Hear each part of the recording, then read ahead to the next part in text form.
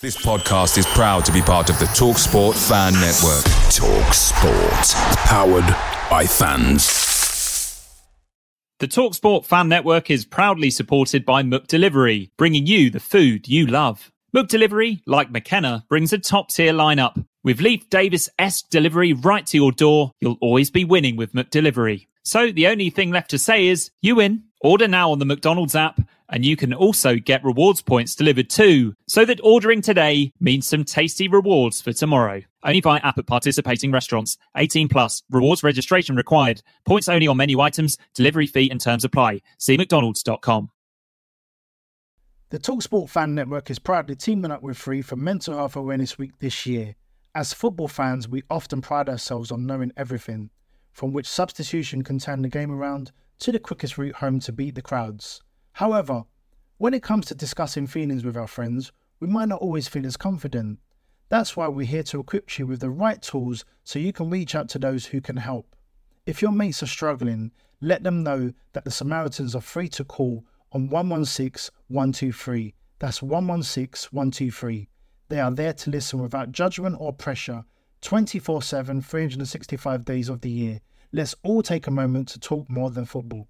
After late disappointment at Sheffield Wednesday last week, the Blues remain unbeaten and will be looking to continue that in the Christian Walton derby. This is the Blue Monday podcast.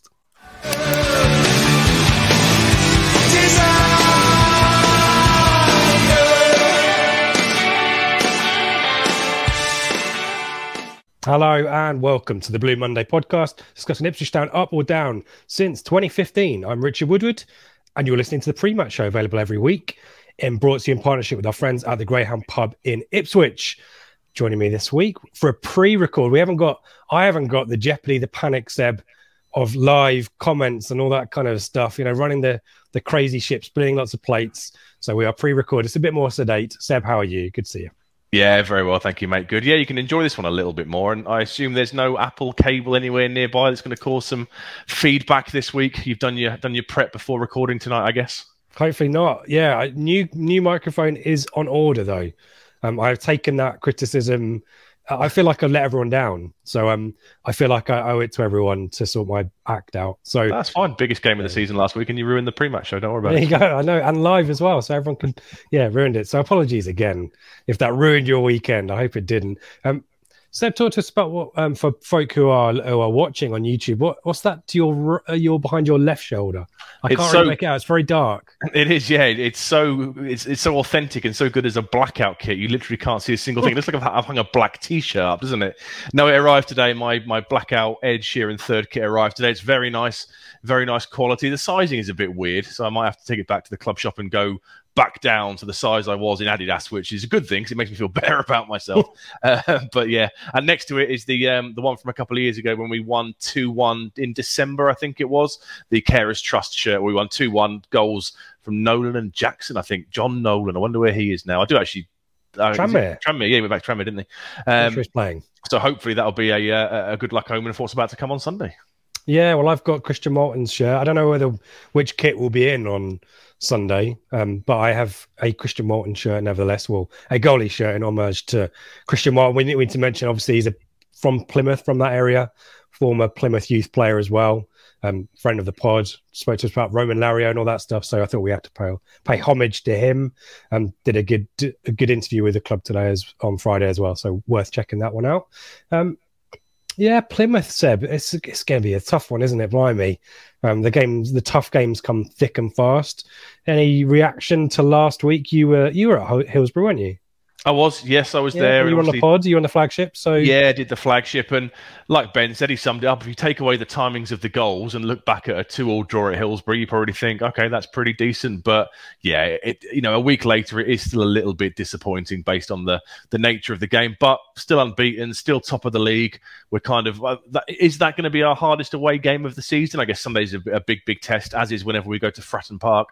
But I think we've walked away from certainly our toughest game so far. Probably our biggest away game of the season, unscathed, top of the league. We shouldn't fear anybody, and I'm pretty confident going into Sunday.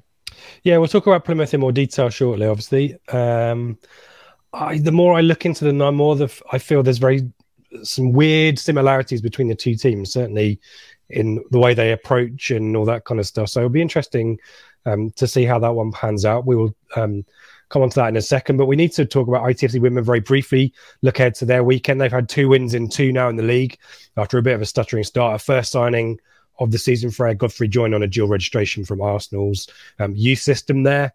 And they face QPR in the determining round of the FA Women's League Cup, similar to it's kind of like the League Cup and the EFL Trophy combined. It is an away tie, so if you're London-based, particularly West London, near to Hanwell, then do get along and support. A few weeks ago, before the tie was rearranged, I spoke to Club Media Officer Kieran Stanley, who explained a little bit more about what this tournament's about and a little bit more about the priority for us this season and where it sits. So we'll hand over to Kieran. Yeah, so it's the Women's National League Cup. Now, what happens is they have a determining round, which is like a prelim round. So the winning clubs in the determining round go through to the League Cup, and the losing clubs go through to the plate. So it's almost like a Champions League, Europa League kind of thing where some teams go one and the other teams go in the other. And it gives teams an opportunity to compete in the competition, even if they've been knocked out early on. So that's what it is. It's for tiers 3 and 4 only. So that's why I drew comparisons to the EFL Trophy. The difference is there's no group stage early on. It's just a straight knockout competition.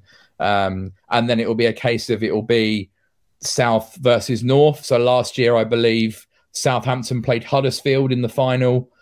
We were knocked out by Southampton in the first round after knocking out London Bees in the determining round.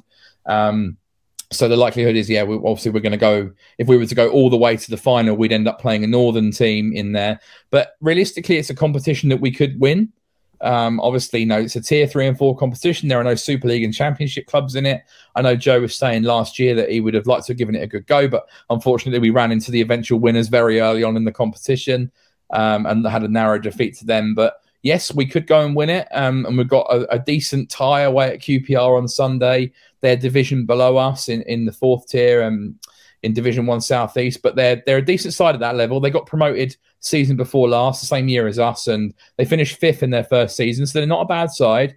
And obviously, it's always good to go and play against a team you've never played before. So we'll look forward to that one. Hopefully, we can get through to the League Cup, and we'll see what happens. But I know Joe has said that obviously with missing out on promotion last year, we do need to prioritise the league, and also with the FA Cup this year, with the prize money now rising so significantly in the Women's FA Cup, that adds extra incentive to FA Cup runs, whereas this League Cup doesn't do that. So in terms of the priorities list, it is 3rd, but that doesn't mean that we're going to take it any less seriously in terms of our intent to win the game.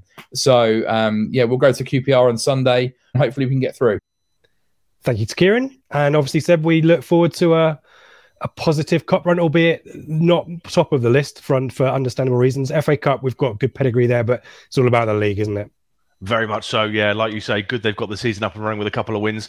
Can you just explain to the uninitiated and the thickos amongst us, i.e. me, what is dual registration? So we share it with Arsenal. She's still eligible for Arsenal games, isn't she? Yeah. But do we get presumably they get first choice of fixture, or how does that work? So essentially, it's like a loan, but you can go back. So Arsenal can she play for them, presumably? She can still play for them, yeah. So okay. I think it's for the season. I don't think the club have confirmed the duration of it, but I believe it's for the season. So essentially, I see it like a loan deal. I might be wrong, and we might need to get Kieran back on to explain this. But if Arsenal wanted to use her in one of their fixtures, I would guess they get first refusal to do that. Okay. But otherwise, she's essentially an Ipswich Town women's player for the season. And yeah, it's a good situation. They're another one of Joe Sheehan's contacts, or legacy of his coaching in Essex that has come through for us as well. And certainly a high pedigree player, been involved in the Arsenal first team in pre-season, I believe, and training. So that's positive. But yeah, if Arsenal wanted a back for an individual weekend, then they could call the shots on that. And she's highly rated. She's played from England under 14 up to the current England under 19 level. So yeah. So decent pedigree, and can play in a number of the attacking positions, can't she? So yeah, best of luck. Hopefully she'll hit the ground running, and we'll be able to use her excellently throughout the season. Yeah, looking to get goals, which she said in our interview, which is great. And it's not an area in the pitch necessarily where we're low on numbers, but injuries are playing and having a factor. We've only those 2 wins that we talked about both single goal wins, and in fact the Bridgewater win was an own goal as well. So definitely goals is on the agenda, but wouldn't surprise me if there's a couple of more faces, maybe certainly a bit of defensive cover perhaps as well. So we'll wait and see on that. Nothing imminent as far as we understand it, so we'll keep an eyes peeled there. And as I say, we'll get Kieran back and check in with him, no doubt, quite soon on how things are going there. Let's focus on Plymouth, Seb. We've already teased it enough, and we are not too daunted, but there are some stats. Essentially, the situation they find themselves pretty positive, isn't it? After a pretty decent season last season, which we'll talk about shortly as well. But tell us where they are in the league and point situation, all that stuff. Yeah, like going into the Sheffield Wednesday game last week, we're facing one of the big boys. They're currently third in the league with 19 points. They're 2 points behind us, sat in third position. Played 9 games, won 6, drawn 1, lost 2, scored 16 goals and conceded 11. They are unbeaten in their last 5 with 4 wins, and the wins came against Oxford, Derby, Bolton and Forest Green Rovers. And they drew against Pompey last week with a 94th minute equaliser by Pompey that we'll come on to. They are unbeaten since mid-August, and they are really, really good at home. They've won 4 out of 4 and they haven't conceded a goal yet at home. And the 4 sides they've beaten are Barnsley, Peterborough, Bolton and Oxford. So Oxford aside, you're talking all sides that are kind of, expected to probably be up there at the end of the season. So, really, really strong home performance so far, not conceded any goals, won them all. It's going to be a bit of a cracker, I think, on the weekend. Yeah, I went back to see it when it was they last lost in the league prior to the season, and they obviously lost on the end of the season, the closing fixture against MK Dons, with MK looking to sneak into the autos, I think, and Plymouth, I think at that point had lost out on the playoffs. Yeah. So no surprise really that it was a end of season kind of on the beach kind of performance there. But prior to that, they hadn't lost since February. They lost to Rotherham as well, so it wasn't as if it was an easy team. Rotherham's away record was crazy last season, so it is a bit of a formidable place. But they have lost to Peterborough in the League Cup, albeit they then beat them in the league a few weeks later. And they're no surprises, they're top of the home league table if you were to split points into home and away, but joint with Bolton, Derby and Cambridge. Guess who's top of the away league, Seb? Go on, tell me. Ipswich Town. Hooray. So best home record against best away record. Isn't that what they say when an immovable force meets a non-stoppable object or something? Exactly right, yeah. Talk to us about last season very briefly for them. Well, they were unlucky, weren't they? We had this ridiculously high bar for the playoffs and they missed out. They finished 7th and they missed out on the playoffs by finishing on 80 points, which, sounds crazy, but that was the world they found themselves in. We lost 2-1 down there in October time. Edmondson, I think, put us 1-0 up from either a free kick or a set piece. I think we were pretty comfortable, but I seem to didn't Matt Penny have a bit of a nightmare that game, and they equalised just before half time through Luke Jeffcott, and then Connor Grant, ex-ITFC loanee, won it just after half time. And I think it was one of those games whereby we didn't, if I remember rightly, I don't think we threatened that much from them scoring relatively early on in the second half. And one of those kind of Paul Cook games, where you wanted us to try and make a marker for ourselves and put together a bit of a run of form, but we didn't do it. And then later on in the season at Portman Road, I think it was March time, we were trying to gate crash those playoffs. It came the week after the 1-1 draw against Oxford when they equalised in the 94th minute or whatever it was. Morsey was Johnny on the spot. Norwood, I remember, took the ball down really well and cut the ball back. Morsey's there to tap the ball home, and we were kind of thinking maybe we can just gate crash this playoff run, because at that point Plymouth hadn't conceded a goal for something crazy like 8 or 9 games, but we all know what happened a week later when Cambridge came to town. But we did it to them then back in April, March time. We broke their record then, so hopefully we can do the same thing on the weekend. Yeah, it was a good performance that day against Plymouth. I remember that. Very enjoyable game. We've talked about Portsmouth and it was Swindon in the Pizza Cup midweek. Talk to us about these recent games, because last time out in the league against Portsmouth, a little bit of... they probably were unfortunate to get a draw, weren't they? Even more unfortunate in terms of... it was a 94th minute, wasn't it? Yeah, they should have won that game. So they beat Swindon 3-1 in the week in the Pizza Cup, but it was a changed team and a mixture of kind of youth and experience. So we'll rule that one out because it's not a really decent gauge of how they're going to perform. The game last weekend, it was that crazy weekend, wasn't it, where there were 3 kind of top of the table clashes. They were at Fratton Park and they went 1-0 down. Josh Kamara scored a lovely goal, really, really nice finish from him. They get themselves 2-1 up with some nice play. Niall Ennis, Championship manager, probably 2018, 2019 legend. You could get him from Wolves on loan and he was an absolute goal machine. machine. He put them ahead. He should have made it 3-1, actually. He had a really good chance where he kind of tried to beat the keeper, and a simple cutback would have resulted in a tap-in for somebody. And then there's all the shenanigans in the 94th minute, so they're kind of lining up to defend a long throw, and they get a man sent off. I've watched it a couple times on replay. You can't really see what's going on, but it's a second yellow for Brendan Galloway. And then Pompey kind of don't take the long throw. They take it short to Morel, who's right on the edge of the box, swings it in, and Raggett, who scored the earlier own goal with a diving header, equalises in the 94th minute. So I think they were unlucky then. They played well. They had 50% possession, 10 shots, 4 on target, and 385 passes, which I don't think many teams will do at Fratton Park. So that was certainly a decent performance. I think they can consider themselves pretty unlucky. They only walked away with a point. Yep, indeed. And I guess we want these teams to be drawing with each other because it means no one gets the 3 points. But yeah, it's a weird one, isn't it? You can't start predicting league tables in September and looking ahead, can we? So let's just keep drawing. Will be just as long as we do our job. Yeah, as long as we do our job. If there's 3 points on the table, then allow 2 to go into the ether and only 1 point apiece, etc. It's a much better way of doing it. And yeah, what will be. Just look after ourselves. Quality goal by Koroma in that game, to be fair, for Pompey. Let's talk about Steven Schumacher. I think probably quite a few people, myself included, expected a bit of a fall off when Ryan Lowe left towards the end of last year, wasn't it? December, wasn't it? Yeah, he went to Preston in December 2021. Schumacher was his assistant manager, both at Bury. They both went from Bury when they sadly went under. They both went there, didn't they, to Plymouth, and he moved across as the assistant manager. And then it was simply a continuity appointment, wasn't it? You know, like you, I also thought they would eventually drop away. I think we said it on one of these shows last year that we kind of figured the natural order might take place. They might drop off a little bit, but they didn't. You know, Schumacher's done, continued the great work Ryan Lowe's done. So much so this week, or was it last week, he's being linked with jobs in the Championship. I think Huddersfield were sniffing around. Nothing's come of that so far, but I guess it's a sign, that Plymouth are doing well managerially. Ryan Lowe moved up the pecking order. Schumacher is now linked, and he's got a decent level, a decent record. He's managed 39 games, 21 wins, 6 draws, 12 losses, which is 1.77 points per game, which is pretty much almost going to guarantee your playoffs across a 46-game season. And he's just a highly rated coach who's done really, really well for them. Yeah, another part of the Scouse Mafia that have moved down to Plymouth. I recall Steven Schumacher as a bright prospect at Everton, I think, as a youth player. So interesting to see his evolution as a coach there. And Everton, obviously, previously perhaps in a more previous era, were more of a school of football there, weren't they? So it's interesting to see him come through there. And obviously Unsworth and Jeffers are coaches and around the team at a similar time there. So it's interesting to see his progression there and how well he's done. We'll talk about the style of play as well. And he's possibly, rather than just being a continuation from Ryan Lowe, I think it's fair to say he's tried to evolve and change the style as well. So we'll talk more about that shortly. Let's talk about ins and outs, because talk to us about this strategy around loans, because a large proportion of the incomings in the summer were loans, weren't they? And they're players of good quality. Deliberate strategy.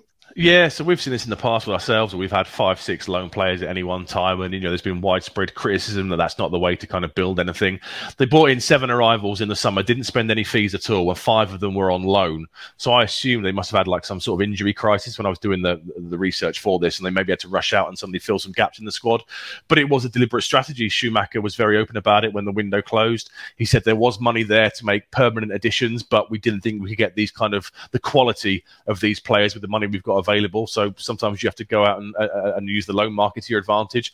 And I guess when you look at some of the names he's brought in, that does kind of make sense. With Finn Azaz is the one who's kind of grabbed most of the headlines so far this season. Thankfully, he won't be playing at the weekend. He's had a call up to the Irish squad, so he's not playing. He's coming on loan from Villa with 3 goals in 9 appearances. He's kind of playing in one of the number 10 roles. And I guess you can understand Schumacher's point, because in reality, signing a young international player from Villa on a permanent deal, you're probably talking, way over kind of League One teams' budgets, maybe us and Sheffield Wednesday aside.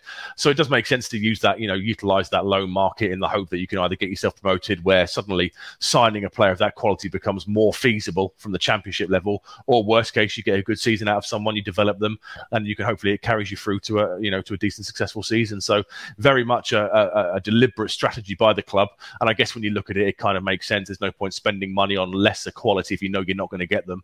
Maybe roll the dice with a series of loans to see where it takes you. Yeah, some other names that want to chuck in there. One of the permanents was Matt Butcher, I quite like, from Accrington, good combative central midfielder. We know about, Sam Cosgrove, those of you who were watching the EFL highlights a couple of weeks ago, he scored a hat-trick on his debut, having joined from Birmingham on loan. 25 as well, it's a good age. He couldn't score anywhere, though, could he? Do you remember? Wigan, he didn't score. Birmingham, he never scored. He was okay at Aberdeen. I think he went on loan to like Shrewsbury and stuff and just didn't do anything. And then, suddenly on his debut away at Derby, I think he got 2 that day, didn't he? He got 2 as they turned around a 2-0 deficit to win 3-2. And he looks like a decent addition so far. Morgan Whittaker's a player I like, a winger who's kind of playing in a number 10 role. He's coming on loan from Swansea. I do like him. Bally Mumba from up the road from Norwich, left wing back. Decent attacking pedigree, a good left back addition. Nigel Lonwick is coming on loan, a centre back on loan from Wolves, and it's just kind of solid, decent recruitment. They've signed Mikkel Miller on a permanent as well from Rotherham, but he's injured. He got, I think it was a groin injury right on the eve of the season, so he's not featured yet, and he won't feature on the weekend. But when you look at their their business, it kind of makes sense to plug the gaps that they've kind of, lost over the summer. We obviously signed Panuch Kamara, so they've brought in a combative midfielder in Matt Butcher. And when you look at it, it looks like a decent bit of summer business to strengthen themselves from a position of strength that they finished last year. A lot of people will be surprised to see Luke Jeffcott leaving on loan. With a deal agreed for a permanent move to Swindon as well. Obviously Swindon are upwardly mobile and ambitious. We know about that, but it's an interesting story there. Obviously a good season for him last time out, 10 goals. But I was doing some research in my own, Seb, and the view from Plymouth fans was Jeffcott worked in a 2 and they've moved away from that, and perhaps it's a case of player not fitting system, which I guess happens, but it's a strange one, isn't it? Yeah, I mean, 22 years old as well, I think, isn't he? He's of a good age. And when somebody delivers kind of 10 goals in a front 2 in a League One season, you kind of figure that some championship sides might be sniffing around with a look to, sign and maybe loan back or see what can happen. So it was a strange one. But if that's the way Schumacher wants to go, he's proven himself to the fan so far that he's a good tactical manager. If he wants to play with 2 10s rather than 2 out-and-out strikers, I guess they just have to trust him. But that was a strange one. It raised a few eyebrows when it went through.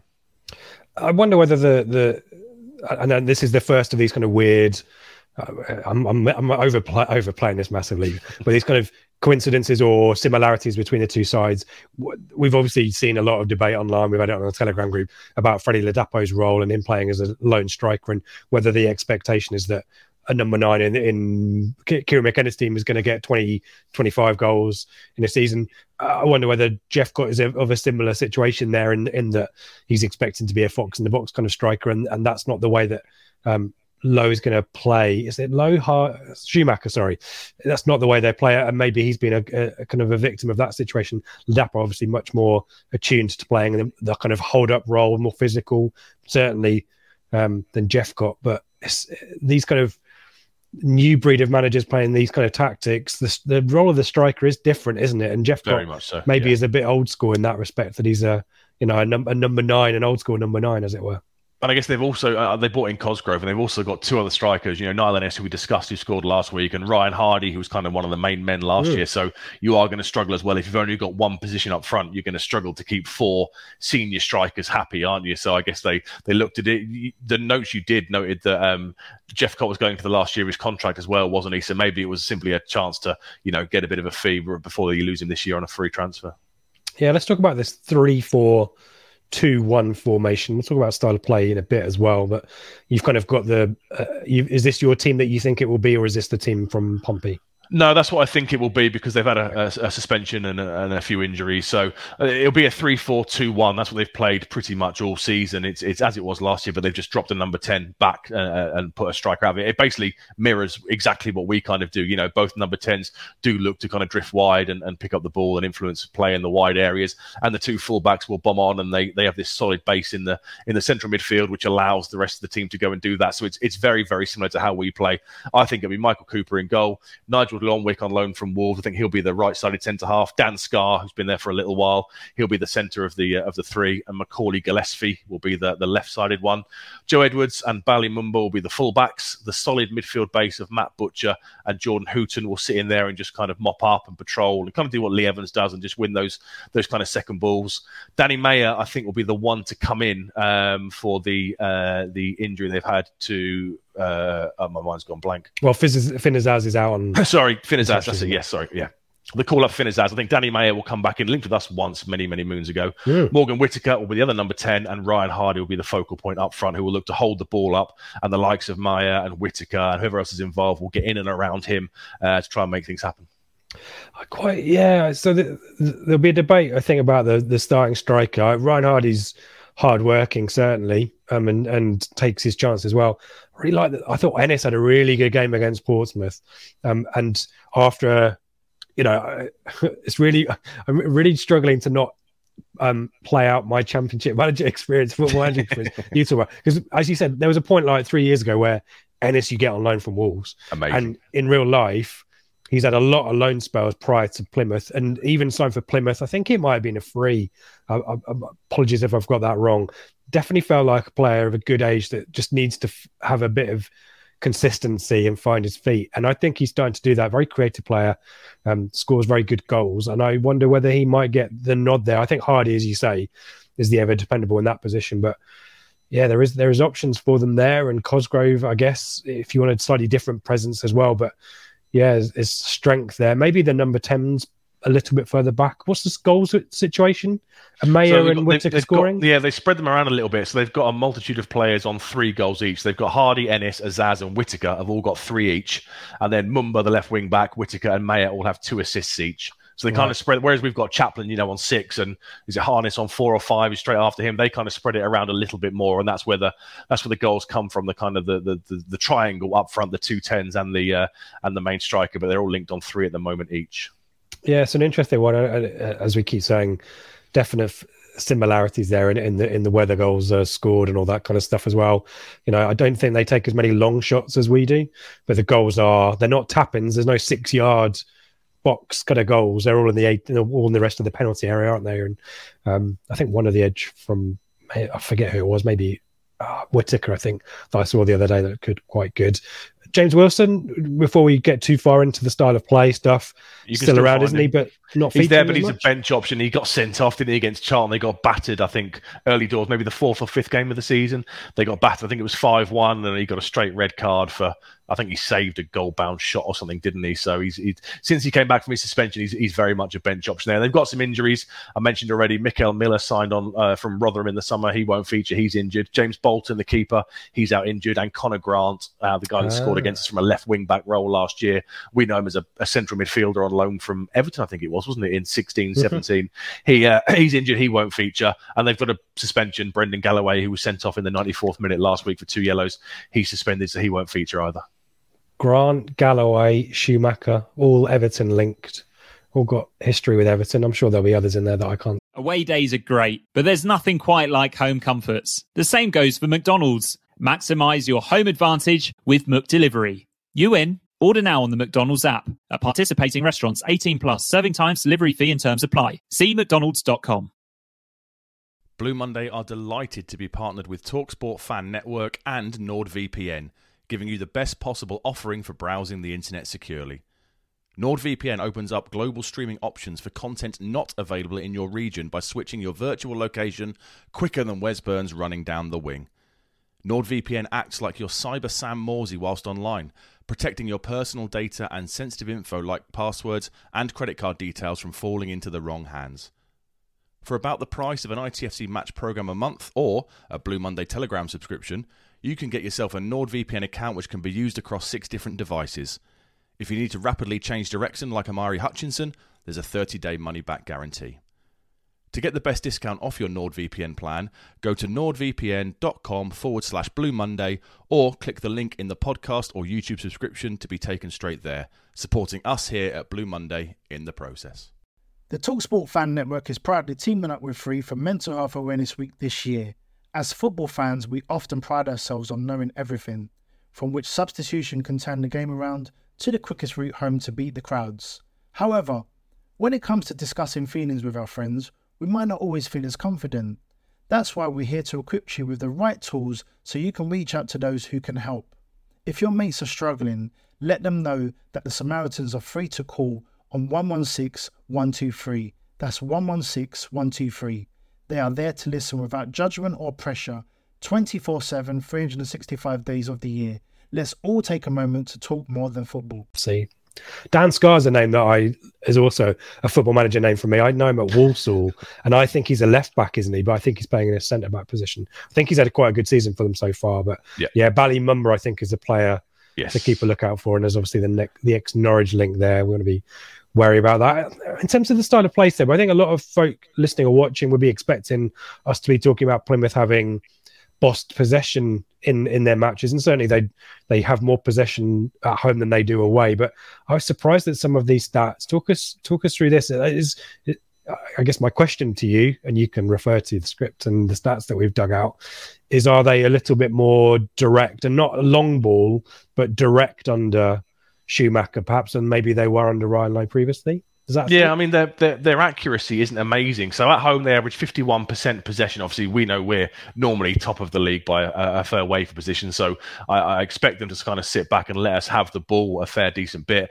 They've got 71% pass completion, which is only the 13th best in the league, which is pretty low considering, where they are. You'd expect a side at home, especially with the strong home form they've got, to be knocking the ball around confidently, but only 71% pass completion rate. They average 313 short passes per game, which is only 11th in the league. It's not up in the echelons like us and Wednesday and I presume MK Dons. They're certainly not a side that will knock it around to death. They'll be more kind of useful with it and more kind of looking to break lines and make key passes and stuff. 13 crosses per game, but again they're not overly accurate. That's only 20th in the league for 13 crosses a game, and they do 79 long balls on average per game, which is kind of 10th in the league. So they won't keep the ball as much as maybe we do and the likes of Wednesday do, but they will kind of look to be more purposeful with it, and that will involve going long occasionally to the likes of Hardy to hold it up to get others involved in the play. I couldn't get a huge amount of up-to-date XG information. I quite like experimental 361's league tables plotted on XG and XGA. I feel, and again, this is backed up by very little in terms of real tangible evidence, but quite a lot of shots. They get the shots off, don't they? A lot of them. Yeah. And the quality of the chances, because they're not from outside the area. We try our efforts from outside the box. I think we've got 2 goals from outside the area, I think, which is the highest possibly in the league. I might have got that stat wrong, so apologies on that one. But this will be a team that when they get a sniff of goal, they will try and take their chances, won't they? And perhaps that's why they are where they are in terms of their performance. But perhaps the quality of those chances isn't as high as it might be in terms of an XG, where if it's a tapping from 6 yards out, it's going to get high XG. So maybe that's a factor here as well. But they definitely like shots, don't they? They do, yeah. They average 14.4 shots per game, which is 4th in the league, so pretty much almost mirroring where they are in the league. We're top with 16.6 shots on average per game, so again, mirroring where we are in the league. They've scored 81% of their goals from open play. They haven't scored any goals from set pieces, and they haven't conceded any goals from set pieces either, so don't expect any set piece goals coming tomorrow. 12 of the last 16 goals have come from the edge of the 18-yard box, and like you said, they've had a couple of long ranges, but the vast majority, this is going to be kind of, getting entries into the penalty area and looking to, kind of fashion high-quality shooting chances. Yeah, I'm just trying to find the stats on the long-range chances, but I'm not... I said at the start that I'm not great at managing the live show plate spinning, but I'm not able to do this either. So I think I might have misquoted some stats in there, so apologies if that's the case, but certainly expect them to take shots in and around the 18-yard box, which frankly most teams do, but they're quite effective of that. And obviously we've talked about the personnel in the team. Certainly Mayer and Whittaker, in the absence of Azaz, are going to be players that will try that. But Innes scored a really nice goal a few weeks back as well. So we need to be on our guard from range. It might be a game for Christian Walton to excel in as well, mightn't it? So let's talk about us. I mean, we've skipped kind of past the news, but the kind of key bits and pieces of news when we record, Seb, will be the absences of Burgess and Greg Lee with long-term injuries, one more long-term than the other. I think Lee's months, and Burgess might be back in training in 6 weeks. 6 weeks. Do you see the I don't know what you call it, X-ray photo? Yeah, the 3D X-ray. Wow. Yeah, wow. I don't know how he walked off. No. Seeing those pictures, I mean, I think you or me would have died. So fair play to him for getting up and walking off, etc. That was a pretty horrific knock, wasn't it? And yeah, we've discussed it already. A real shame for him. But 6 weeks is certainly better than I thought. I'll be honest. When I heard about facial fractures before we saw any kind of the 3D thing, I was thinking that could be a really long one. So hopefully it all goes well and he's back on the grass by end of November, start of December or so, just in time for some crucial games. And Greg Lee is the one that's been announced today, had a compound fracture. I've got no idea when he did that up at Hillsborough because he finished the game fine. So I don't know how he did that or when he did it. I don't remember him going down or getting injured or anything. But yeah, it sounds like he's out. He's out for a few months, isn't he? And that's a real big loss because I did a bit of research on it earlier, and Leif Davis has actually only completed 90 minutes once away at Shrewsbury. Most of the time he gets hooked, doesn't he, between the kind of 60th and 70th minutes. He tends to either get a knock or he just runs out of steam, or last week he got a booking and was hooked straight away. So we're going to have to manage him quite carefully now, aren't we? Because we've lost that, that backup option from the bench. And it's a real shame for Lee because he would have played in the Pizza Cup if he wasn't away with Jamaica. He'd been doing really, really well. Great in the air, great athlete. Whenever he came on to replace Leif Davis, we didn't see any kind of drop off in performance. So it's a real shame for him. But hopefully, he can kind of, get his rehab and physio done and get back, because he was a really, really great signing on a free transfer from Morecambe. Yeah. So, I mean, those were two players that I guess Burgess might have. Obviously, we need to remember that he was in great form before he got injured against Bristol Rovers. Lee wouldn't, I suspect, have been a starter, but the kind of starters and finishers that we now start talking about on this podcast makes that option a bit more difficult for Kieran McKenna. But we also, the kind of key headline absence is Wes Burns. Yeah.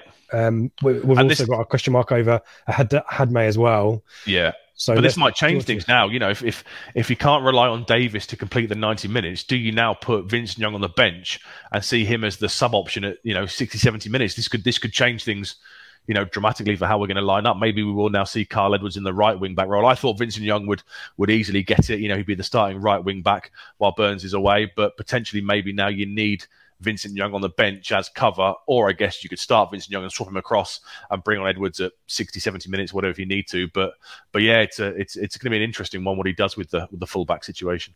Yeah, I listened to the excellent midweek Q&A with Joe and Mikey, and Joe, and they were talking about this one. I think Joe's perspective was that Edwards perhaps didn't feature as strongly as or impress as much as he would have hoped for. I'm always, we talked about this when he signed. Marcus Harness can play out on the right wing. Yeah. Is that a possibility? But we haven't got a number 10 then, have we? Ridiculous as it sounds, you've got Chaplin as a tenor. Luco's out injured. You could put Dyrus John-Jules or Jackson there, couldn't you? You could do, yeah. I mean, I played Ladapo. Yeah. Or we did see Jackson do that role. Was it Burton away in the right wing back role? Yes. He was really disciplined that night and did it there. Could he be an option as well? I guess we'll find out at 11:30 on Sunday morning when the team news is announced. But I think it will probably be KVY. And then if he's, if Leif Davis is subbed at 60 minutes, we'll see KVY swap across flanks and one of either Edwards or somebody, come on in the right wing back role. I think we heard that Edwards had been coached into the left wing role as well during the summer. That might have been like hearsay. No, it was right, wasn't it? They said they were trading him up to be the replacement for Wes Burns, and then he suddenly got that injury and didn't feature at the back end of last season. Yeah, McKenna said it round about probably February, March time. He said we're looking to train him up in the right wing back role. Oh, I meant this summer. More recently than that. Oh, okay. Maybe in the preseason, I thought that they were trying him out there, but I might have made that up. That might be wishful thinking on my part. Do you start? Who starts in the fabled number 9 position that we're talking about for you? Well, it depends how he's going to play. Jackson should certainly start based on his performance at Hillsborough. It was noticeable when he went off, we lost that outlet of that pace and the whole game plan changed. So I definitely have him starting either as the out-and-out number 9 or in that more disciplined kind of left-handed role that he did last week. And he could, look to use his pace against someone like Joe Edwards, their right wing back, who isn't the quickest. Ladapo, for me, Tyrese John-Jules probably didn't do quite enough at Hillsborough to keep his place. I understand that after the game, McKenna came out and said it was a different tactical game plan. He had to drop deep and find space and pick the ball up. For me, I think I'd probably give Ladapo a game if he's not going to play Jackson through the middle. Ladapo scored in midweek. Obviously, he had the running commentary with the North Stand from the sounds of it, which I'm not necessarily a big fan of. But he's been brought here to play that role, that hold-up kind of play. And if it's going to be Jackson out wide doing a disciplined job, then I have Ladapo through the centre. be good to see Cameron Humphreys on the bench as well. He's a number 10 option too. And he can cover the left wing back role as well, can't he? He's got that in his locker. He's played it there. I know McKenna came out, I think it was today we're recording this on Friday night. It was the pre-match today. He said he's not seen him in that role. But he can do it. He's done it in the past. So it gives you a bit more flexibility on the bench as well. Yeah, I think Ladapo will start because I think a physical presence is needed against Plymouth. I think that would work in our favour. But isn't it great that this is the kind of debate that we're having? I mean, two teams with really young prospect coaches trying to play really creative tactical systems, maybe a slightly different approach up to the penalty area, but both teams looking to create chances. I mean, hopefully this is one where we get at least a draw. It could be a 3-3, Seb, couldn't it? You know, it's one of these ones, but we want for. I'm just looking at Christian Walton's interview. I think he's got has he got a landmark? Is it this 200th career appearance? 200th career appearance. So he won't want that, will he? So no. Maybe a 0-0. But and they don't concede goals at home either. Don't forget. Good point. We need but some absentees aren't there? I guess on both sides. Yeah. So it's a really nicely poised one. Like and I guess the other thing we need to chuck in there. I can mention it so that it isn't we can just ignore it as a thing. The Sky. It's on Sky, which we all hate as well. So I can't remember when we lost to Rotherham. Was Rotherham our only game on Sky last year? Oh, I can't remember. I don't think. No, the opening day was. No, I'm trying to remember. We did beat Wigan on Sky back in the start of the 2021 season. I think it was. Yeah. So we did. Yeah. So we have one. Paul Cook was in the studio. We have one on Sky relatively recently. So yeah, maybe that's not the ultimate curse that we all remember from the kind of the Mick era where. It was a guaranteed loss, wasn't it? And to be fair, it's a BS excuse, isn't it? Yeah, absolutely. Yeah. The excuse is, and fair, if you're listening to this at 4 a.m. on one of your supporters coaches going down to Plymouth, you are the best of us, by the way. Let us know if you're listening to this. Hopefully some entertainment or some interesting thoughts for you to on your trip down there, the long trip down there. But that's a factor as well. That can't be good. I assume they'll be going down Saturday night, won't they? But it's looks quite nicely set up and poised, doesn't it, Seb? So we will give our predictions shortly. I suspect they'll be very boring predictions, but nevertheless we'll come back to those and also look at the rest of the schedule, which is a little bit limited by international call-ups and so on. Let's quickly do some bits and pieces of plugging. I nearly said a different word there, which I would have immediately regretted and had to probably have edited out. As always, we are brought to you in partnership with the Greyhound Pub in Ipswich. Portsmouth next weekend, going to be exciting to be in the Greyhound pre-match there. So do come and join us. We really appreciate the Greyhound support. So thank you to them and do check it out on a match day or a non-match day. Lovely beers, lovely drinks, lovely setting, lovely people. All good there. Seb, we 1 week into sales for our live event, going very well.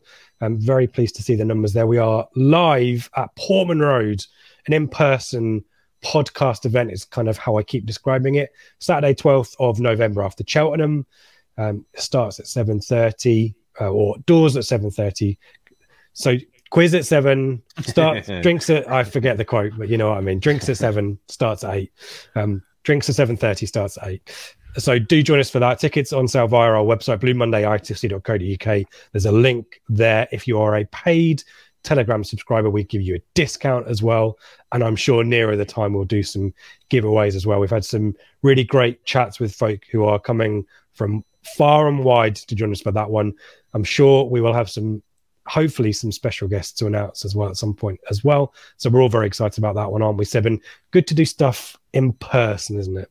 Very much so. Yeah. Really looking forward to it. I was there at the Curve Bar one in 2019 as a fan. So really looking forward to having, as many of us as we can get under one roof, and absolutely great. Fair play to you for the negotiations with the club to have them host us, because that's a hell of a coup. Well done, Mike. Yeah, I've got to thank Theo Benoweth, who's my mate when it comes to the ITFC women's sponsorship, but he put in a good word for us. But yeah, Rosie, Marcus, Mark, all these people, Casper, loads of people. You're on first name terms with all of them. No, I'm not. The circles you now mix in. I just assume they don't listen, so I can sound like I know people. But no, we're really grateful for that, and really excited about the plans for that one. So do come and join us.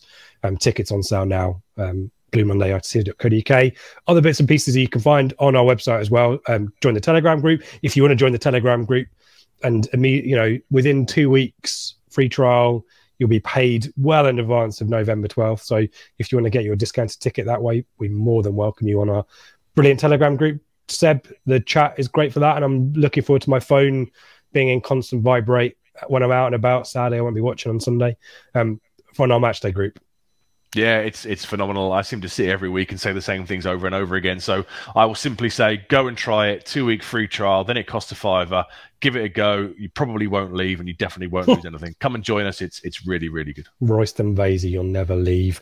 Flagship is back on Sunday. We're a little bit of jiggery pokery with personnel for that one. I think Craig might fancy hosting that one, but otherwise I think it will be Ben. We'll confirm that nearer the time. Live 8 p.m. Fresh after a Sunday game for a change as well, so that'll be exciting.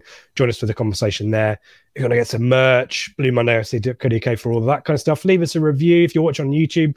Give us a thumbs up, give us a subscribe if you haven't already. And we always need to say thanks for listening and watching. We always love the interaction. Apologies that we're not live this week, but I'm sure we'll have a think about Pompey next week, isn't it? Pompey at home on the Saturday. We'll make it work for the Friday night, I would think. We'll figure that one out. That's got a big game. Portman Road, 28,000 people there. That feels like it should be a live pre-match, doesn't it? I'm sure we'll work it out. Now. Yep, good stuff. Let's do some predictions, Seb.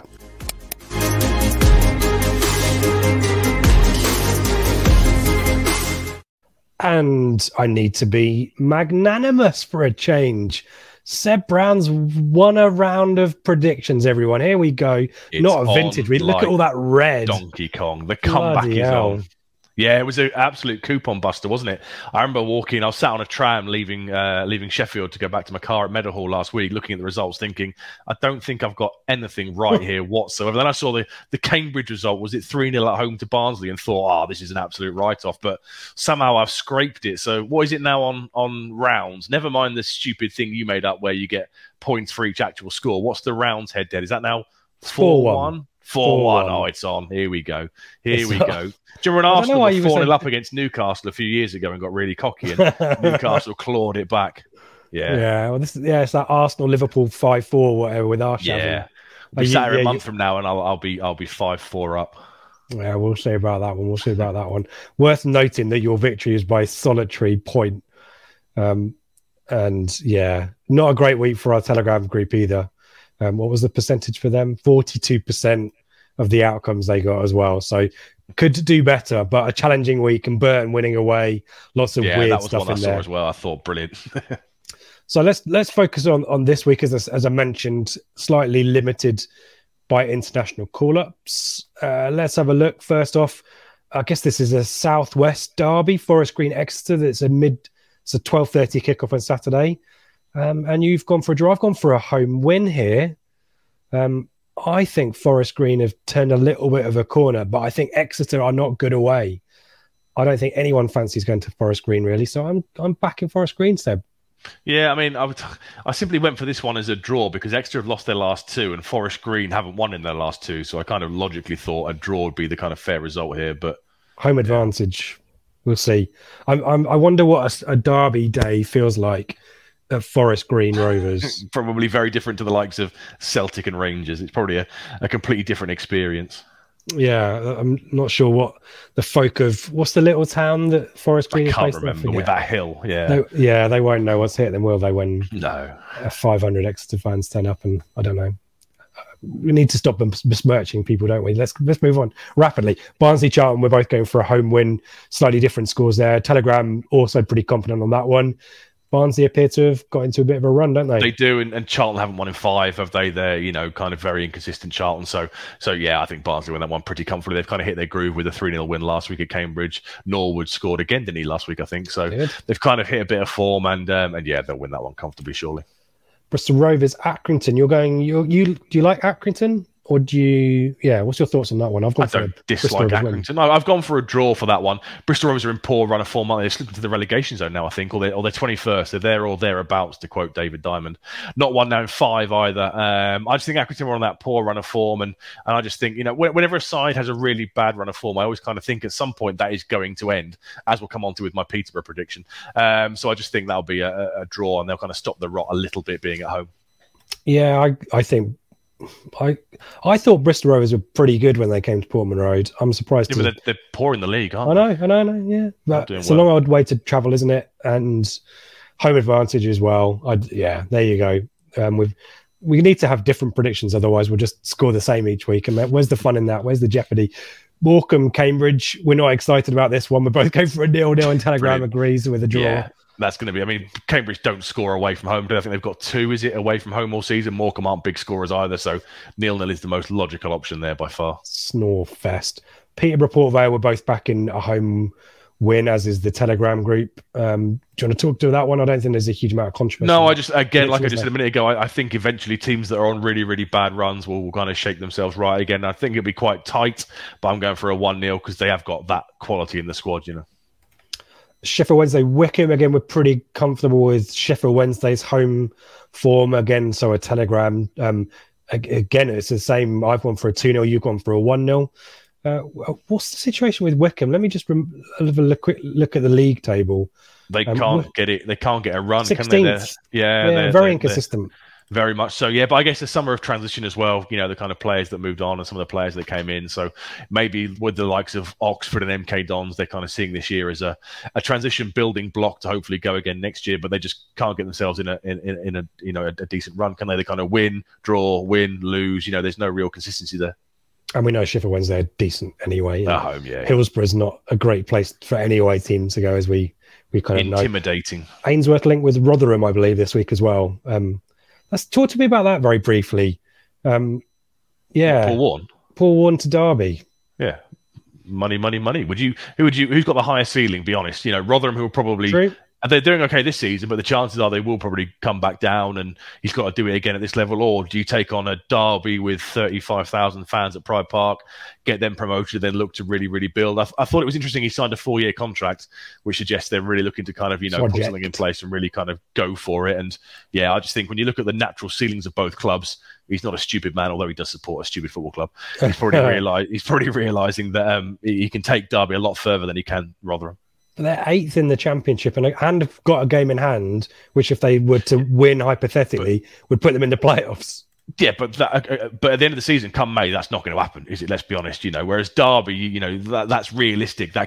You could get yourselves back up to the Championship, spend a year consolidating, and then really look to push on for the playoffs with the backing of Pride Park and the new owner pumping money in. It's a much better prospect, I would say, than Rotherham, to be fair. No disrespect to Rotherham, but Rotherham are run very prudently. Well, they only decided to make a profit a couple of years ago, weren't they, in the league, and they still finished bottom. So, I think if you're probably looking at career aspirations, he's probably think I can do a lot more with Derby than I can Rotherham. True. Yeah, and I guess it would have been quite depressing to see Michael Smith and Harikwe leave to go to League One clubs as well in the summer too. So, yeah, it'll be interesting when we come up against Derby in a couple of weeks when we're live on the telly. So, an interesting one there. Shrewsbury Burton, we are both of us bet against Burton last week. Are we going to get stung again this week, Seb, or do we think Shrewsbury are? No, I think Shrewsbury lose last week. Yeah, they lost, but I think they'll. Port Vale. Yeah, they did, but I think they'll be okay at home. Bouncing, Am are going to bounce back. Finally, Plymouth Ipswich. I've gone for a 2-2.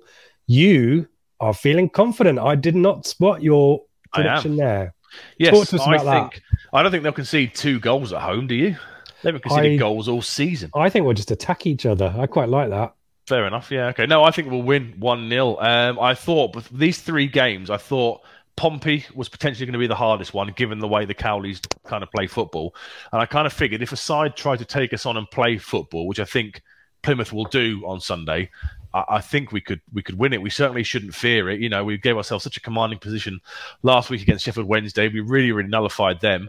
They haven't got a player like Bannon that they are so reliant upon. So I think we can play our natural game rather than look to do what we did last week and hit on the break and let them have the ball and stuff. And I am confident. Yeah, I think we're going to win this. I think it'll be a tight game, given they don't concede many, etc. But I think we'll win this, and I've gone for a 1-0. What does Telegram say? Telegram's going for a draw as well. So a draw is the logical option. Yeah, I just think the boring option. If a side tries to play football against us, then as we saw for the first 72 minutes last week, then they will have to be very, very good to beat us. I don't fear it at all, to be honest.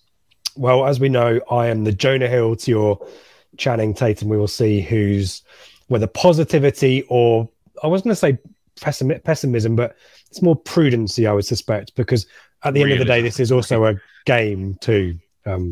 So yes, we shall see next week how we get on, and obviously really excited to see, as we talked about, what happens at Home Park on Sunday. So yeah, we'll be back next week to look at how we've got on.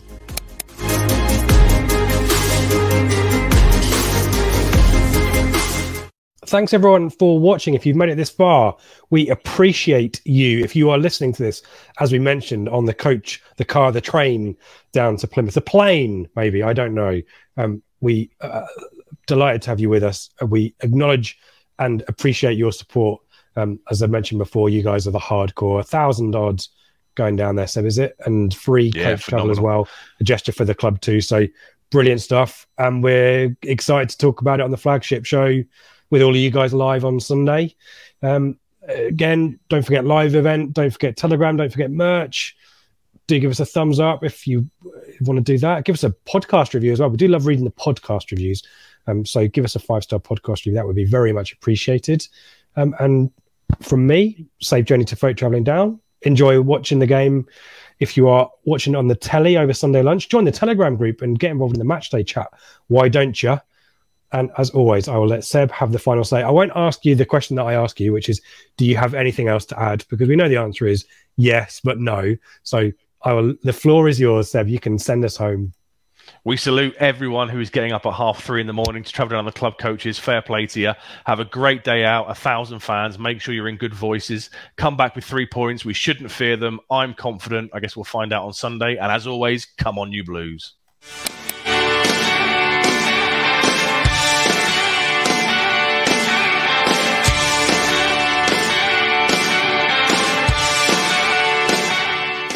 The TalkSport Fan Network is proudly teaming up with Free for Mental Health Awareness Week this year.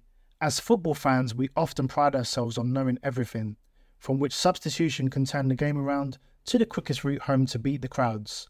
However, when it comes to discussing feelings with our friends, we might not always feel as confident. That's why we're here to equip you with the right tools so you can reach out to those who can help. If your mates are struggling, let them know that the Samaritans are free to call on 116 123. That's 116 123. They are there to listen without judgment or pressure, 24/7, 365 days of the year. Let's all take a moment to talk more than football. It's the promotion run-in. Everyone is gathered round to watch. The McNuggets share boxes are there, offering much-needed distraction. Your mate's already been booked for double dipping, but in you swoop to steal the last nugget and claim all 3 points. Oh, and there is the Harry Clark fist pump to celebrate. Order McDelivery now on the McDonald's app. You in at participating restaurants. This podcast is proud to be part of the TalkSport Fan Network. TalkSport. Powered by fans.